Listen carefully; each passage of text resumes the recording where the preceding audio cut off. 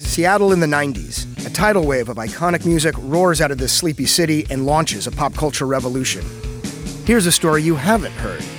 Let the Kids Dance is a new podcast about the rise and fall of Seattle's teen dance ordinance, the law that made it illegal for young people to go to concerts.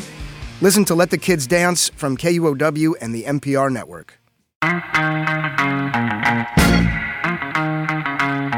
This is Sound and Vision from KEXP in Seattle. I'm Emily Fox. On today's show, we'll hear about the controversies surrounding the Grammys that includes sexual harassment and assault allegations against men at the top of the organization, and issues around racial and gender parity. Our entire culture still markets to young women and girls that our value comes from our looks instead of our skill set. We'll talk with CMT about how few female artists are played on country radio, and how CMT is pledging to give equal airtime to women on their music video channel. We have trained people not to hear female voices. If you can listen to radio or you can, go on a playlist and not hear a female voice for an hour or 90 minutes, of course, when a female voice comes on, it's a disruptor. But first, a conversation with Michael Kiwanuka. You might recognize his music as the theme to the HBO hit show Big Little Lies, starring Reese Witherspoon and Nicole Kidman. Did you ever want it? Did you want it back? Oh, my, tears me apart. The British singer-songwriter released his third full-length album in November. Oh, you got me wrong. If you don't belong, live in the trouble. Don't hesitate. Time heals the pain. You ain't the problem. Michael Kiwanuka joins me now to talk about his life and music. Hello. Hey. So Kiwanuka is the name of your latest album, and I have a feeling it's also a name that the teachers you had growing up botched during that first roll call in any class that you were in. Yeah. And I understand that at some point, during your music career, people were like, do you really want to use that as your last name, on stage? I think there's so much power in using this as an album title. So why did you decide to use Kiwanuka as this album title? Yeah, pretty much for all those reasons you mentioned, it was like kind of almost like a reclaiming and kind of, I guess, changing my own perception of myself, I guess. It was kind of like a closing of that chapter, because the name for me used to just cause a bit of like identity issues and just feeling like a bit like of a fish out of water. And, in your youth, you're finding your place, and I just never seemed to really feel like I could just like fully settle. All right the way from when I was in school, people, not being able to say the name, and then becoming a musician, which is like my wildest dreams coming true, and then feeling like that name's not a name you would put, in lights or whatever. And then the same thing, kind of like history repeated itself with, first coming out, it reminded me of school where, someone, you might be doing a radio show or an interview for like a blog, and then someone just still can't say it, and it just kind of reminds you of being in school and feeling that same way of like, damn, I wish maybe I should just change my name. I wish my name was simple. So it was kind of like a way. This whole album is just a way of me showing to myself, really, and listeners and people that might hear the music that has changed, and that I'm more self-accepting and I'm proud of my heritage and my name and who I am now, and it's not something that I see as something negative anymore. So your parents moved to London from Uganda, is that correct? That's right, yeah. Can you talk about why they moved to London and what it was like for you growing up in London? Yeah, they moved. Similar reason why kind of a lot of people emigrate is studying opportunities to earn a living that might be better, opportunities for if you're going to start a family, you may give them more chances than what my parents or that they had growing up. And I think that's the main reasons my parents moved to London. And at the time in Uganda, it was tough time. It was run by Idi Amin, who's definitely, to say the least, a questionable leader and dictator. So a lot of Ugandans were leaving. And yeah, growing up in London for me, and I've got one brother, was great. It was like those were all the things I think my parents probably wanted to have and see their kids have were there, opportunities to study and go to good schools and discover music and be able to play instruments and whatever it is we wanted to do. And it was largely a really, really nice, happy upbringing. I want to talk about a few tracks on your latest album, as well as some tracks on your previous album. So the topic of race comes up on this latest album, Kiwanuka. You hear it in the track, Another Human Being. And for the first time, the community was confronted with Negroes in places where they had never been.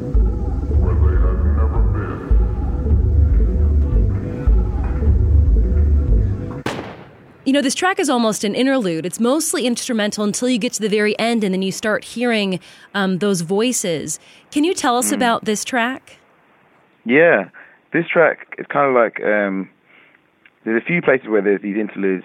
And basically, I've always wanted to do an album where I wanted it to be something that if someone wanted to, they would put it on, and then there'll be very few chances to be distracted or get out of the world that I was trying to create with this record. So I decided I wanted to have things sometimes to join the songs together, so that there wasn't like a fade out, pause, and then another song, because that might leave an opportunity for someone to be like, I better go, or get on their phone. Especially in this, we're kind of in a really distracted way of living now.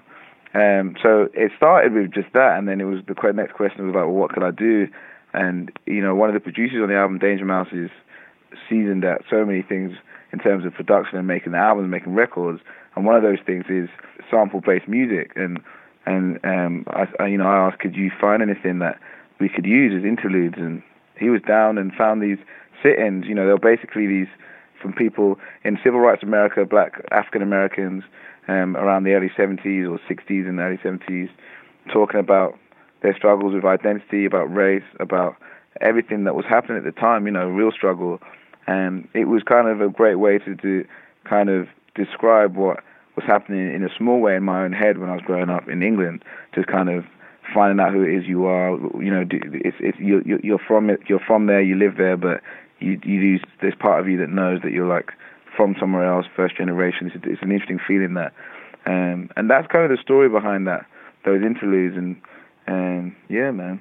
And I'm surprised that this interlude, Another Human Being, didn't go into the song Hero, because you start listening to this song Hero, which is just 2 tracks down.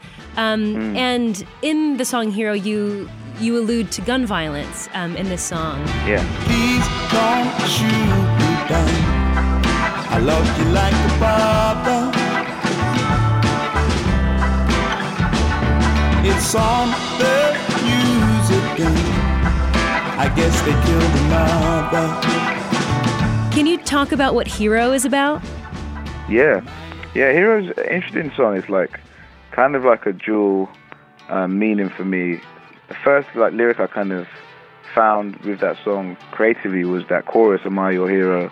Am I your hero now?" It was just came out. Am I a hero? Am I a hero now?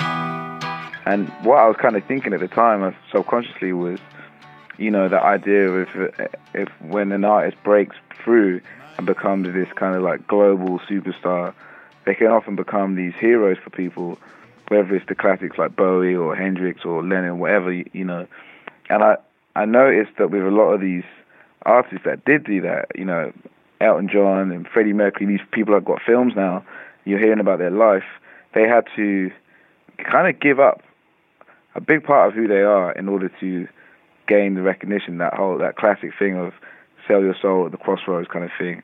And I remember sitting there at the time in the studio thinking about, I'm doing my third album, what do I do now next that can take me to the next stage? I still obviously had thoughts about my name. Would it be that you change your name to something that's more palatable so that maybe more people might pass around? Who knows? And so I kept thinking, if I did that, am I your hero now? Am I a hero now? And that was the first thing that kind of came up. And, I won't change my name, no matter what they call me, is one of the first lyrics in that song. I won't change my name, no matter what they call me. But at the same time, relating to the gun violence, I was thinking loads about Fred Hampton from the Black Panthers. And obviously, at this point, I'd already heard some of these sit-in speeches that Brian had found And I remember being a couple of years ago interested in Fred Hampton and how he got shot down really young.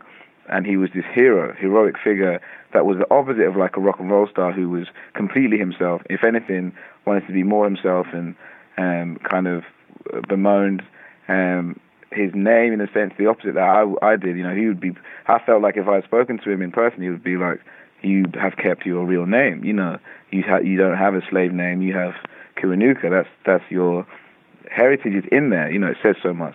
And so he became a real inspiration of the song and started to sing about how he got shot down so young and how and then that lyric to Die a Hero is all that we know now. Kind of, it seems like all these great figures that had such great things to say, not least Martin Luther King, Malcolm X, John Lennon, you know, Bob Marley, these people, they just died so young. Hendrix, and the song kind of was also about that, how, you know, becoming this big old figure comes at such a cost. You either give yourself away, like a Freddie Mercury, Elton John, or you get killed. And that's kind of what Hero is about. Am I a hero? Am I a hero now? To die a hero is all that we know now. You have a track on your second album, so you're not this latest one, but the one before, and there was a track called Black Man in a White World. I'm a black man in a white world. I'm a black man in a white world. I'm a black man in a white world. I'm a black man in a white world. And you've said that you thought the song would get canned after you were kind of riffing on the guitar, came up with kind of this chorus and thought, I don't think anyone's going to go for this. You know, you had white producers in the room, and then they were like, no, we should roll with this. And then you start playing the song on tour, and there were some moments where you were like, I just don't feel like this should be in the set list, or, you know, you kind of felt like maybe you should take it off the set list when you were touring. I'm just wondering, like, were there certain cities when you were on tour where you're like, I don't know if I should play this in this specific city? Were there certain cities that you felt maybe uncomfortable playing that song? Yeah, definitely. I mean, yeah.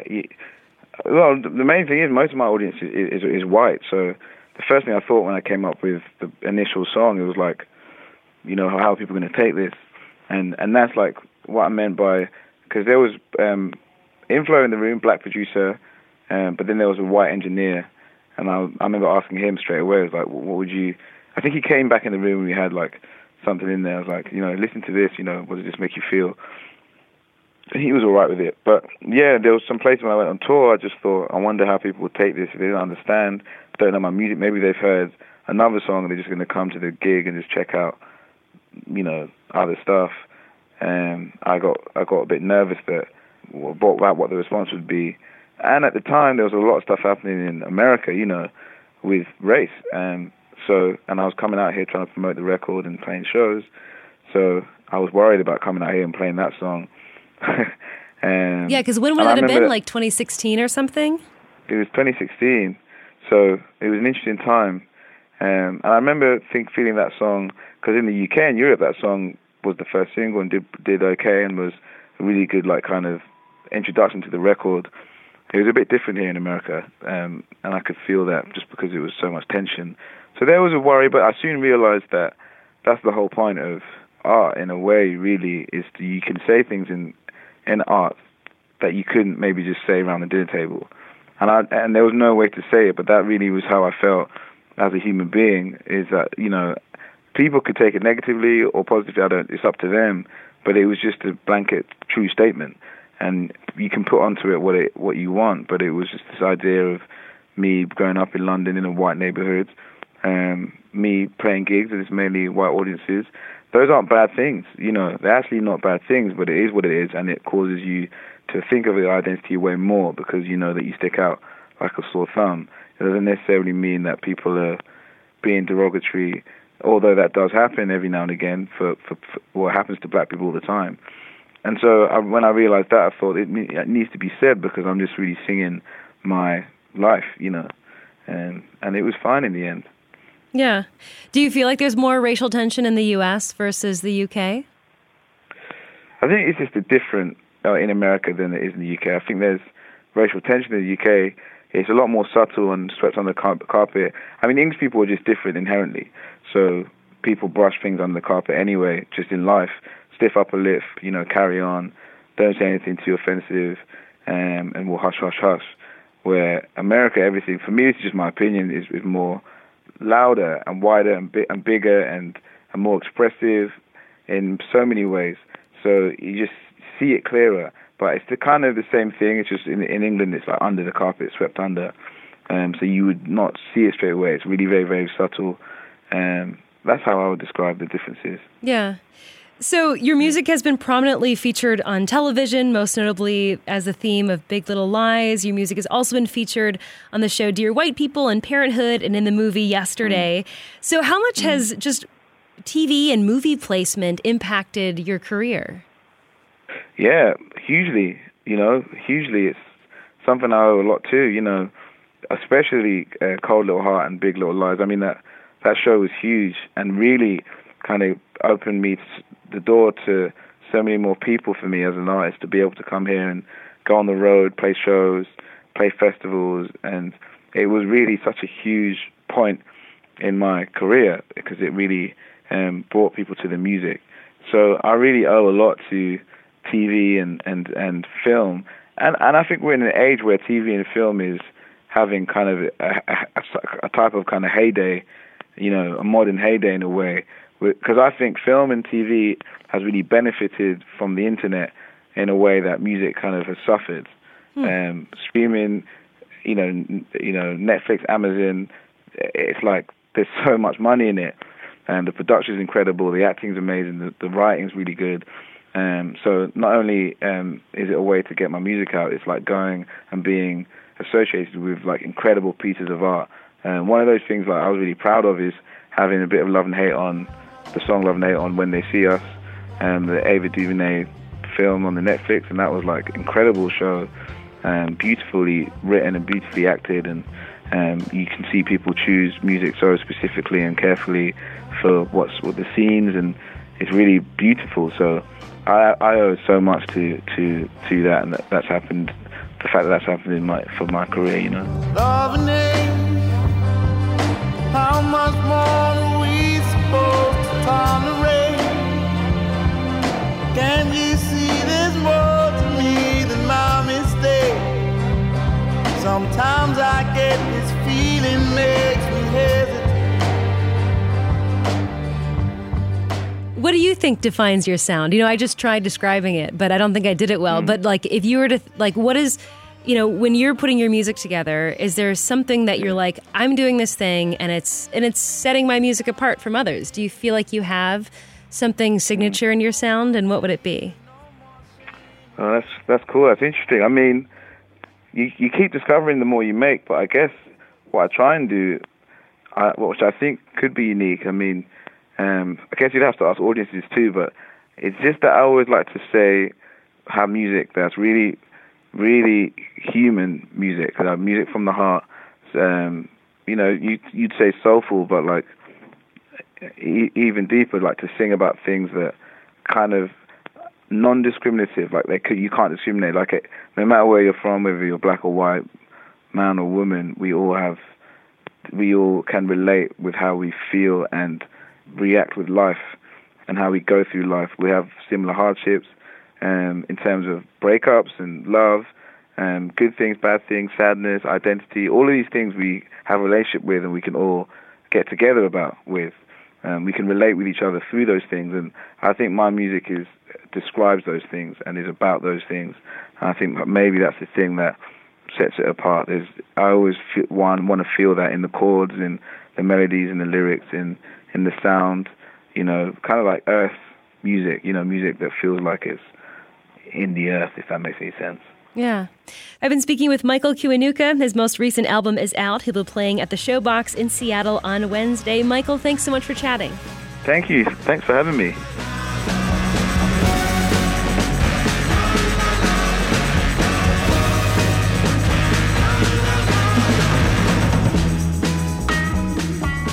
This is Sound and Vision.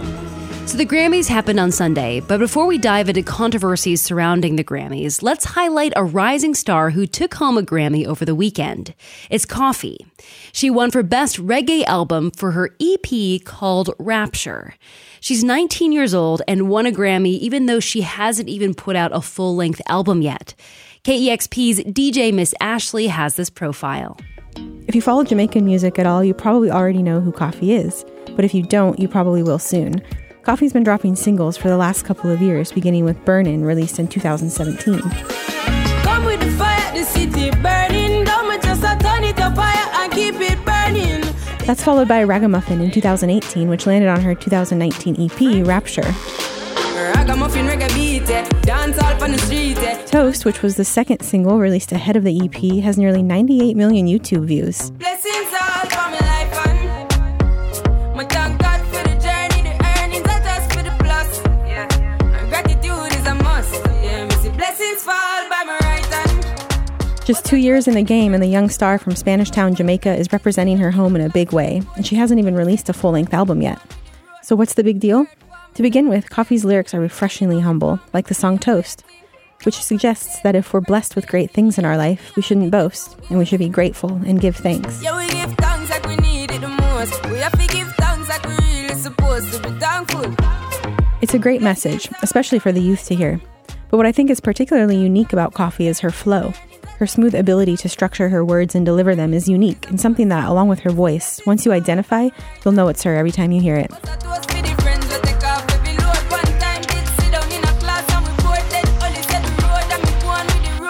She's approaching her 20s this coming February and has already proven that she can hang with the big kids. Legendary Jamaican dancehall singer and DJ Coco T was perhaps the first big name to invite Coffee on stage at a show, while contemporaries like Chronixx and Protégé were quick to collaborate with Coffee too. Check out Chronixx and Coffee's performance together for BBC's One Extra at Tuff Gong Studios back in 2018. Income from out the Spanish Town, Jamaica. Chronixx alongside the original Coffee. No take no time from nobody. East. Ragamuffin, reggae beat, dance all on the street. Can't stall no. Coffee is quoted in her bio saying, "I want to be a positive movement and make a positive movement at the same time. I want to bring vibes and positive change. I want to impact the world." Her career is just beginning, and I can't wait to hear what else Coffee has brewing. For KEXP's Sound and Vision, I'm DJ Miss Ashley. Yo, Izzy, are you kidding me? On the news, me in my prime, on the crime with the dollar sign, money on my mind. Summon on the time for spend. Time for spend. I'm a style, put me on the map, me up on the top. I'm in name, Coffee swag a lot, them a chat me on the time for them. Time for them. So women swept the top 5 categories of the Grammys on Sunday, with Billie Eilish taking home awards for Album of the Year, Record of the Year, Song of the Year, and Best New Artist, and Lizzo taking home the award for Best Pop Solo Performance. Yet there are still issues surrounding race and gender parity in the music industry. Last week, I spoke with drummer, musician, activist, and new Grammy voter Madam Gandhi about representation and the latest controversies around the Grammys. Here was our conversation. So the big news this past week has been around Grammy chief executive Deborah Dugan, and she started her role in August. She was placed on administrative leave last week, allegedly because an assistant at the Grammys felt that she had a bullying management style. But Dugan's dismissal also came less than 3 weeks after she sent a memo to the organization stating issues with massive and unnecessary legal bills and conflict of interests. And then this week, there was news that she filed a lawsuit against the Grammys, saying she was sexually harassed by its legal counsel and that her predecessor, Neil Portnow, raped a female artist, among other accusations against the organization. So what do you think all these allegations and the dismissal of Dugan say about the Grammys and the music industry as a whole right now? I think the number one takeaway for anyone to listen to this, who is listening to this, is that when you operate out of a place of privilege, which many folks who have been sitting, at the Grammys for years and years and years, when somebody challenges that unearned privilege because it doesn't work for everybody and is sort of seeking towards a place of equality, you tend to feel like you are the one who is being oppressed. And so when I read the emails as a Grammy voting member, they're sending us emails and updates in fairly real time, one every couple of days these past 10 days since it's happened. I'll read these emails and it really does feel like this tone of older men kicking and screaming that someone is challenging their privilege. That's truly the sentiment that it feels as the recipient. If Deborah Dugan had created a real problem in the industry and was doing something that was truly unethical, I think it would have been handled in a far more private way. I don't think they would have done it 10 days before the Grammys. I think they would have allowed the Grammys to proceed, maybe not pass her a mic, and then take her out of her position. My personal take is that she was going to reveal something that would have threatened the privilege of those already in place and also threatened the sort of the permissible behavior of a boys will be boys culture. And because of that, they were happy to distract the whole situation and take her out ahead of time. Yeah, I mean, in this lawsuit that she filed this week, I mean, again, there's allegations, with issues of conflict of interest within the Grammys. Like, for example, in the voting process, which, you are a new Grammy voter, Dugan stated that the Grammy voting process allows nomination committee members to push forward artists with whom they have relationships. And then the complaint also states that it's not unusual for artists who have relationships with board members and who are ranked at the bottom of the initial 20 artist list to end up receiving nominations. So, I mean, considering you are now a voting member of the Grammys, what was your reaction when you saw a comment like that about the Grammy nomination process? I think that every process should be reevaluated and updated every year. I mean, any organization should try to make its own work, its own output, the best and most robust version of the system that it can be. So from that perspective, I'm sure the claims she brought forward are valid. The flip side of that I would gently push back on is that as a voting member, I find the process to be fairly straightforward. Everyone submits their plea to be considered for nominations, and people are uploading and submitting. And then we as the Grammy voters, thousands of people all around the world, who, by the way, have to have 12 musical credits out in the world, which means that they themselves are creative people. They're not industry, suits, for lack of a better word. We're sitting here, we're at our desk, and I'm voting by myself on my laptop what I genuinely think is the best song, and I'm listening to samples. Once that process goes through, then they do bring it to a smaller round of industry folks, 50-50 gender parity, who are listening for the nuances that many general members don't have the time to listen for. They're saying, wow, the master on this track 1 is louder than the master of track 3, or the chord progression, detracts from the overall body of the work. So it doesn't make sense. Things like that, and those nuances are powerful. I think that gives credibility to the whole thing. Now, maybe one final comment I'll add to that is that there is a nuance where if I have a friend who's sending me all their stuff and they happen to be submitting for a nomination, there's definitely going to be an inherent bias because I know this person and I love their music. But I don't think that that's problematic. I think the point of having a diverse voting member and voting body is that ultimately the best vote does win out. Yeah, that's interesting. I didn't know how that whole voting process works. As recent as last month, Dugan said she had plans to tackle gender and racial equity issues for the Grammys. Do you have any idea of what those plans might have entailed? And if not, what would you like to see done in terms of seeing more diversity with gender and race represented at the Grammys? That's such a great question. I think, of the little bit that I've heard, because I do have some friends over at the Recording Academy who I'm in touch with throughout the year, they really had a wonderful vibe from Deborah. Apparently on the night before this news broke out, she had brought donuts for the entire office to be able to celebrate 1 week out and being really excited for the whole thing and congratulating people and sort of upping the office morale. I also heard that in some of her meetings, she would have the interns and temps from each department present on behalf of the department to really see if there was this continuity from top to bottom of everyone being equally engaged in the work that they're doing. And I mean, as somebody who's now later in my career, if I'm having my intern present on my behalf, that's a pretty big deal. That means they have to be very engaged and well-researched. So I loved that.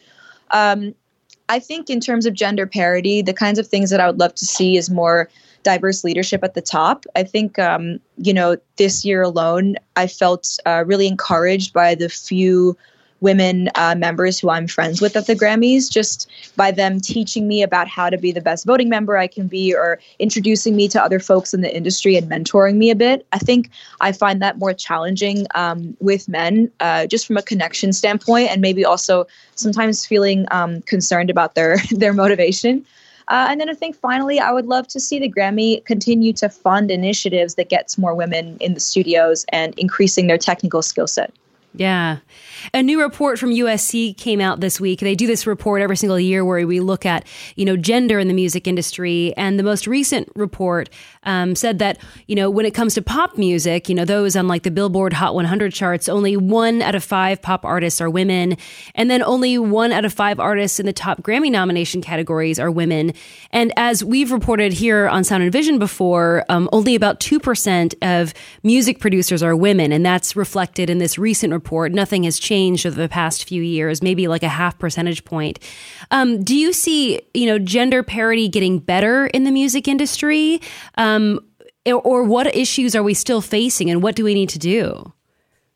I see it as like a 3-pronged attack. I think the first thing is recognizing that our entire culture still markets to young women and girls that our value comes from our looks instead of our skill set. So I think there is a cultural shift that has to happen where we allow women to step into the fullest of their skill sets. I think the second thing is visibility. I try my best, even if I don't love the beat that I just make, the simplest activity of just posting it on my Instagram so that people really see what it looks like. This is me opening my laptop and making a beat on a plane or on my desk. And that shows people that you can do it too. Yeah. I mean, kind of going back to that first USC study, they've been doing it for a few years now, looking at gender parity issues within the music world. And I guess, in 2018, when these results came out, Neil Portnow, the former chief of the Grammys, responded to the report, looking at how few female artists there were, how few female producers there were, et cetera. And he responded by saying, women need to stand up. If you could have reacted to Portnow in that moment, what would you have said? I would have pulled him aside and I said, thank you so much for wanting, to encourage more women to play. But let me explain to you why that comment is so problematic and so disconnected from the reality of women and femmes' day-to-day experiences. What tends to happen with a lot of women is that there's an already inherent bias that perceives us to be not as good at our instruments. Secondly, when we do fall behind, it's because of the issue that I already described. From childhood, we're told that we're valued to be sexy and to be hot on a stage and wear heels instead of to just play our guitar and then look however we need to look to show up professional. And then the third aspect is the fact that many women experience a lot of sexual harassment when it comes to wanting to partner with other men and other creatives. Many times women feel unsafe. They are looking for someone to put their music on, to help produce or collaborate with them. But men are expecting a sexual exchange in response instead of it just being a safe environment to make your music and move on. And so when you understand the bigger picture, saying something like, hey, step up, and placing the onus on women without understanding the larger infrastructure is an ignorant comment to make. We've talked a lot about gender issues in the music industry, but I also want to talk about just racial parity within the music industry. Do you feel like there's enough representation when it comes to people of color in music? I think that we have categories like urban, which is a ridiculous name for music to begin with. Best urban album. Yeah, I saw that in the list. Yeah. It's just baffling that we still use that language. We have hip hop, we have reggae, we have blues, we have music that are traditionally black music. But the fact that the categories are still so limited, I think is a testament to the fact that we're lacking, if that makes sense. That's my personal take. I feel like it's reductive to have categories when the artists who I love and follow are pushing boundaries every single day and making music that's triumphant, that's so different, that's fresh. I mean, to keep it 100, I feel like Black American music pushes the entire world forward. And then you see a lot of the Caucasian artists trying to emulate that swag without having gone through the trials of living as a Black person in this country. That was the very thing that enabled that music to be as good as it is, So having these difficult conversations is the only way to create change. Yeah. And I'm curious, this again is your first year voting in the Grammys. How were you chosen as part of this voting process? How does that work, where they reach out to you and say, we want you to be a part of this voting process? No, not at all. I think, since I was young, I've always had a curiosity for how the music business works, because I never wanted to feel like I was an artist who was exploited. I actively, a couple years ago, started learning about the Grammys. And I will say I had a really cool experience in 2015 where they had a student business plan competition. And I ended up winning it, actually, about how we can make streaming royalties and a streaming business model work. So I won that. And then when I won, I wanted to learn more about how the Grammys work. Then I learned that you need to have 12 songs. At the time, I didn't have 12 songs. You also needed to know people who were current voting members of the Grammys. And I had a couple friends, but I wasn't that dialed in. So it took a while to really start tapping into that community and saying, hey, I want to be someone who contributes to the change of who we give these awards to. And even if it's one vote in a different direction. And I want to be that person. That's amazing.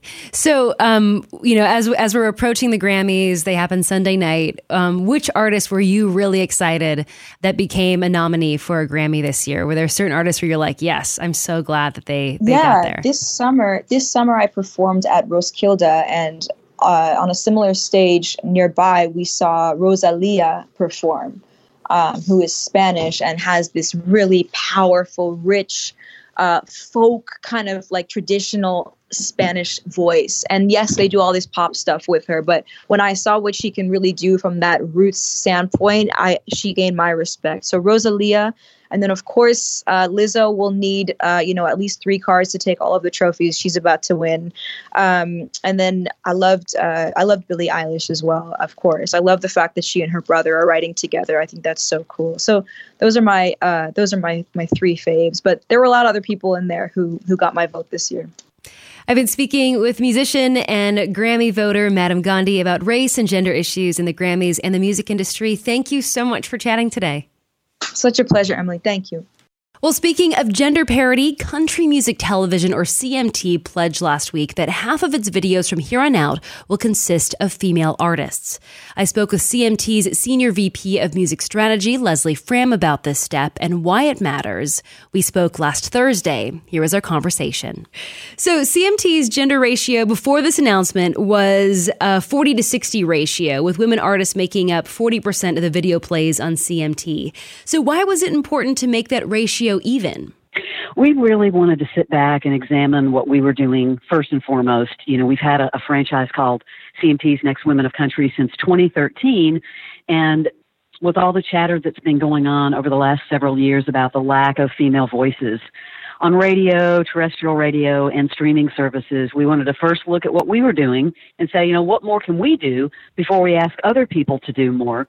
And for us, it made a lot of sense to use our video hours on CMT and CMT Music to make that statement. And there's so many, as you know, great female artists out there that are new or independent, and obviously the voices from the last 2 decades that we felt like it would be a very easy move for us to make, and highlighting those voices and videos.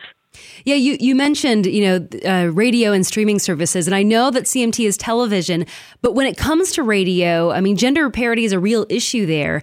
I understand since 2000, there's been a 66% decline in songs by women artists in country radio, and a recent study shows women are now played only 13% throughout the day on country radio. And you used to be on the radio side of things. You were a DJ and radio programmer. Why do you think there is such an issue with female airplay on country radio? Traditionally, and I haven't been in country that long. I've only been doing country for 8 years, but it was the first thing we identified when I came over was that the numbers were declining year by year. There are a lot of theories out there, some saying that around 2015, a lot of women exited the format, including Taylor Swift, and there wasn't enough inventory to fill that. Although I do see that the record labels in Nashville are continuing to sign women, but it's really this vicious cycle, because if you don't have a song on the radio, you don't get on a tour. And that makes labels a little hesitant about signing female artists. And then you have the publishing companies where writers write for men because notoriously they have more success. So we're trying to break that cycle. there are a lot of myths, like women don't want to hear women, and country music fans don't like female artists. There's never, ever, ever been any research to prove that. In fact, if you go to any shows, whether it's a female artist or a male artist, you will see a majority of women in the audience. So there are a lot of myths. It becomes a self-fulfilling prophecy. And we felt like instead of looking in a year from now, the same exact results, we needed to take action. And this is just the first phase. I mean, we're now going to go to the next phase of reaching out to other partners and other tastemakers and gatekeepers to say, what can you do? You know, is it 10% more airplay on terrestrial radio? What is it? Can you make some move so that in 2020, at the end of 2020, we see better results? Yeah, I mean, I heard that there was this thing called Tomatogate, where there was this radio consultant, his name is Keith Hill, and he said, if you play women on the radio, your ratings will go down. He said something along the lines of, it's not just the lettuce in our salad, the tomatoes of our salad are the females, like basically saying that like women artists are like this garnish on the salad, you know, it doesn't really make a difference. And again, he said, if you play women, the ratings will go down. And I've heard that some radio stations have said flat out, we will not play 2 female artists in a row on the air. I mean, what has been your reaction to all this? I mean, if you think of, you know, just CMT, you know, have your ratings gone down when you play more women? No, as a matter of fact, last year we have an award show called Artist of the Year. And last year we celebrated all women.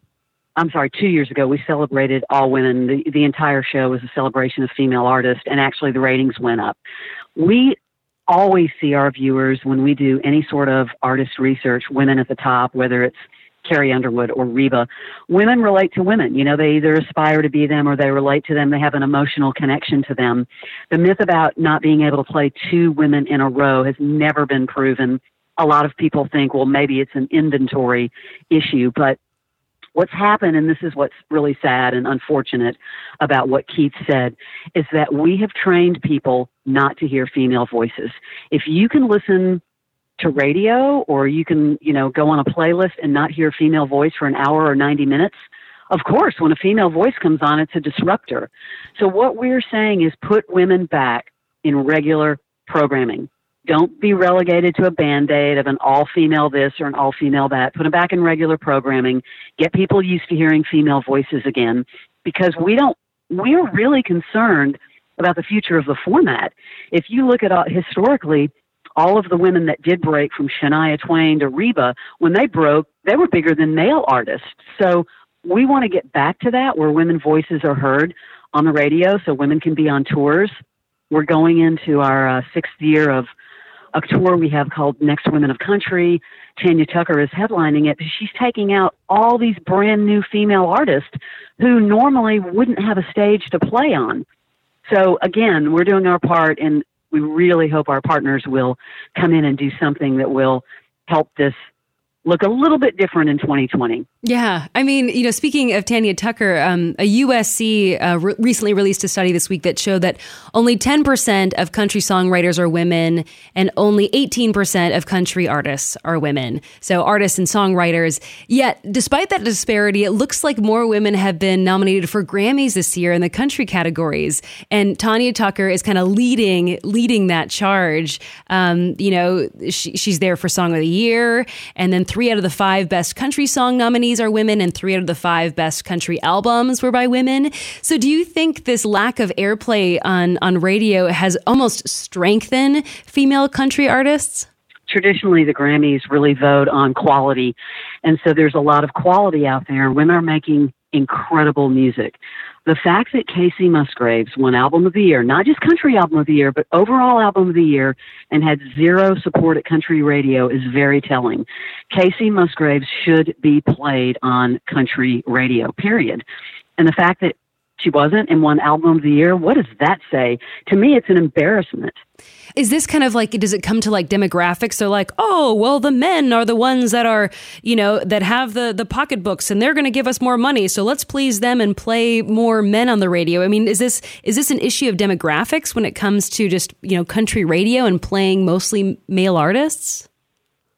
I don't think so. I think if you go to an agency like a CAA, they will tell you that the power of the purse is really women, and they have more actually more demand for female artists for brands than they do male artists.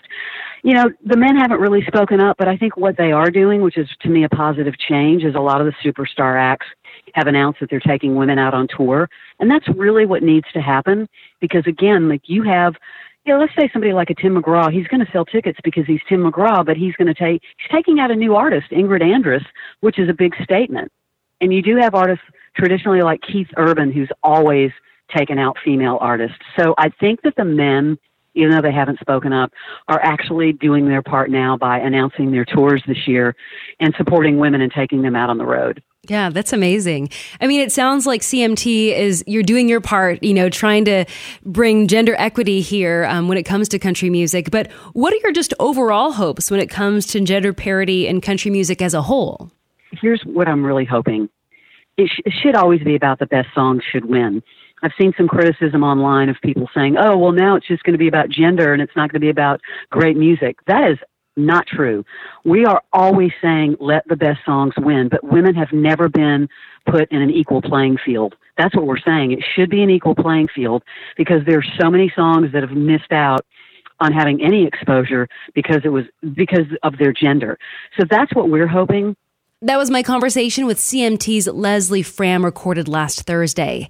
It was announced last week that CMT will pledge to create a 50-50 gender split when it comes to the videos they play on their station. And while we're on the subject of women in country music, I should also add that Tanya Tucker took home the award for Best Country Song and Best Country Album at the Grammys on Sunday. Bring my flowers now while I'm living.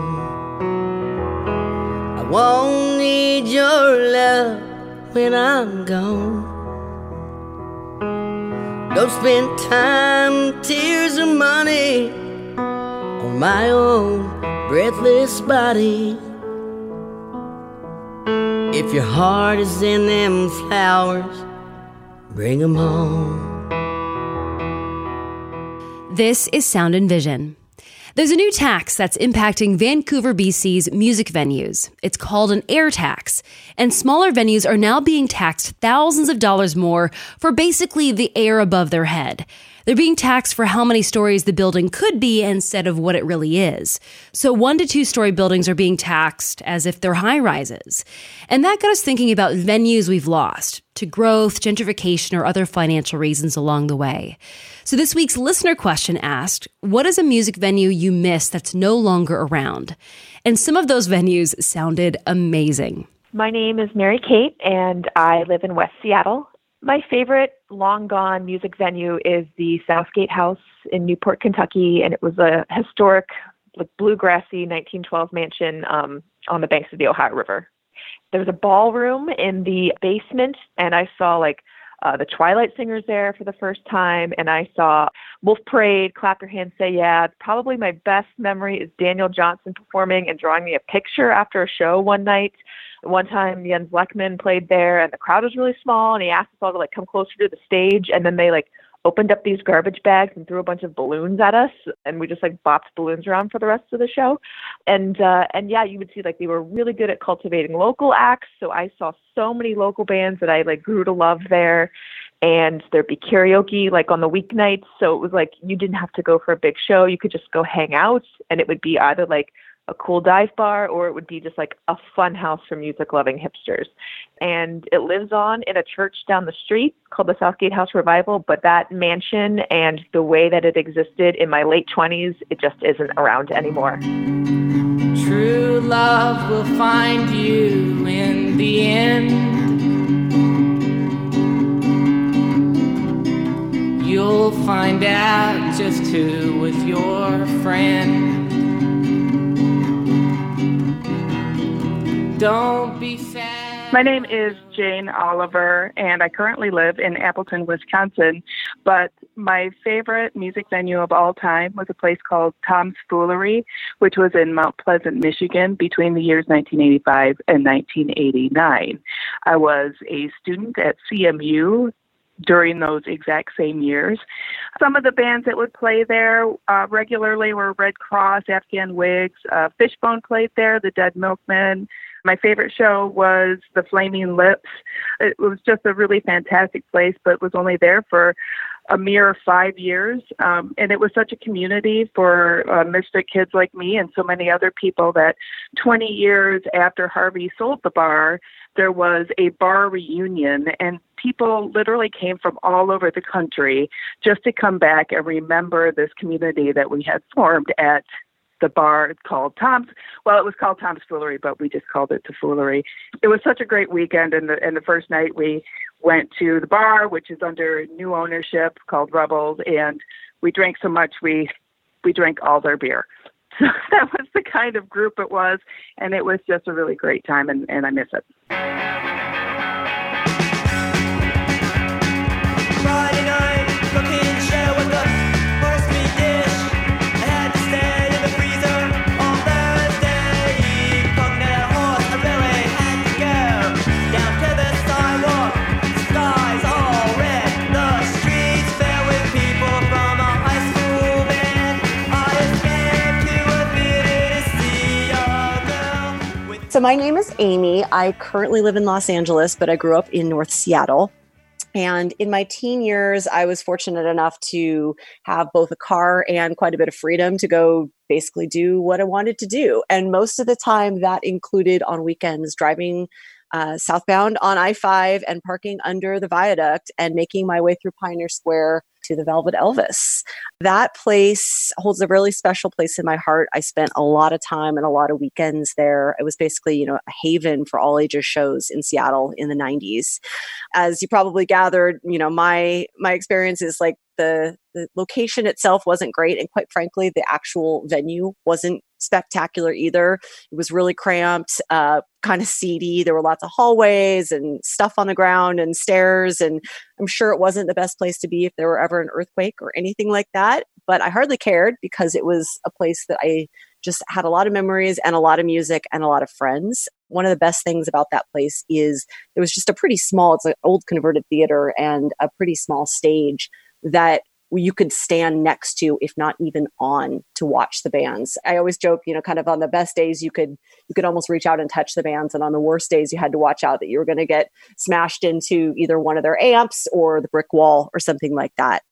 I spent a lot of weekends there, and probably one of the bands that I saw the most was a hardcore punk band, the name of Undertow.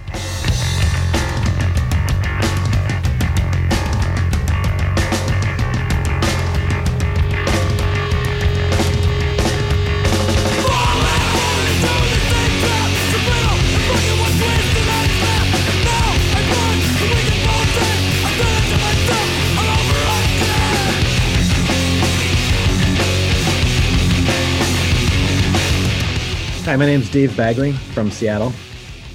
I'm wondering if anybody else remembers the Storeroom in the early to mid 90s. There's a hole in the wall on East Lake next to I-5, right where the Belmont Avenue Bridge went up to Capitol Hill. Cheap pictures, cramped space, cigarette haze all the time. The dive bar that so-called dive bar enthusiasts didn't last for more than one drink in if they made it in at all. The weirdos pulling into screaming arguments and then hitting on your girlfriend at the next minute. You'd find blood on your shoes from a dog fight 2 patrons pit bulls got into next to you at the bar. That one old guy who claimed to be the first black seafarer pirate, that guy had stories to tell. Deeply weird jukebox selections. We'd sing along to Frank Zappa's Bobby Brown at the bar. Thanks to Freddie, I'm a sexual spastic. It was a small box of a venue, booths along one wall, bar on the opposite wall, tiny concert space in the front corner. One time I was coming in from the rain and threw open the front door and knocked over the bass player right in the middle of the song. There was always loud guitar, bass, drums, bands playing, moshers being thrown against tables, beer going everybody, nobody caring. Your ears would ring for days afterwards. Lots of bands, but this story doesn't end with and that band was Sunny Day Real Estate or anything like that. I don't think anybody made it out of the Storeroom as far as I know. It was just its own little loud, filthy corner of the Seattle scene, and it was awesome. Oh God, I'm so fantastic.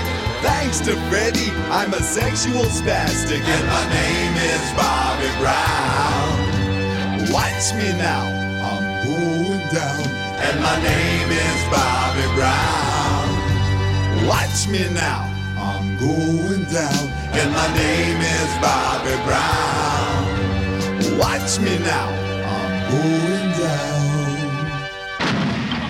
Thanks to everyone for writing in as part of the listener question. I will tweet this week's listener question if you want to get a chance to be featured as part of next week's podcast on the listener question segment. You can follow me on Twitter. I am at Fox on the Radio.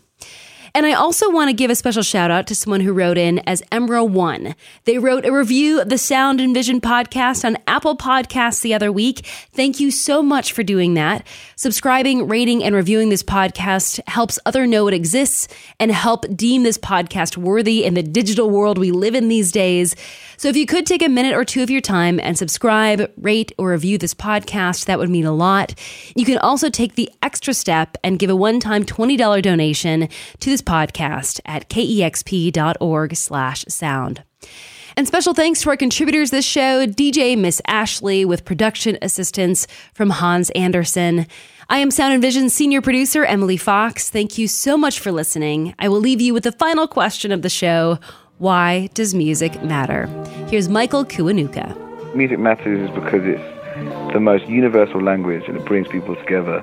And there's nothing like music to put two people together in the same space that could be from opposite ends of the world. But if there's that music that they both share love for, they can and relate to, you can stand together and enjoy it and not even be able to speak to each other in the same language and never be able to even communicate, but you can still appreciate that music. And so it's a universal language that like no other, and that's, for me, that's why it's so important. Did you ever want it? Did you want it back? Oh my, tears me apart.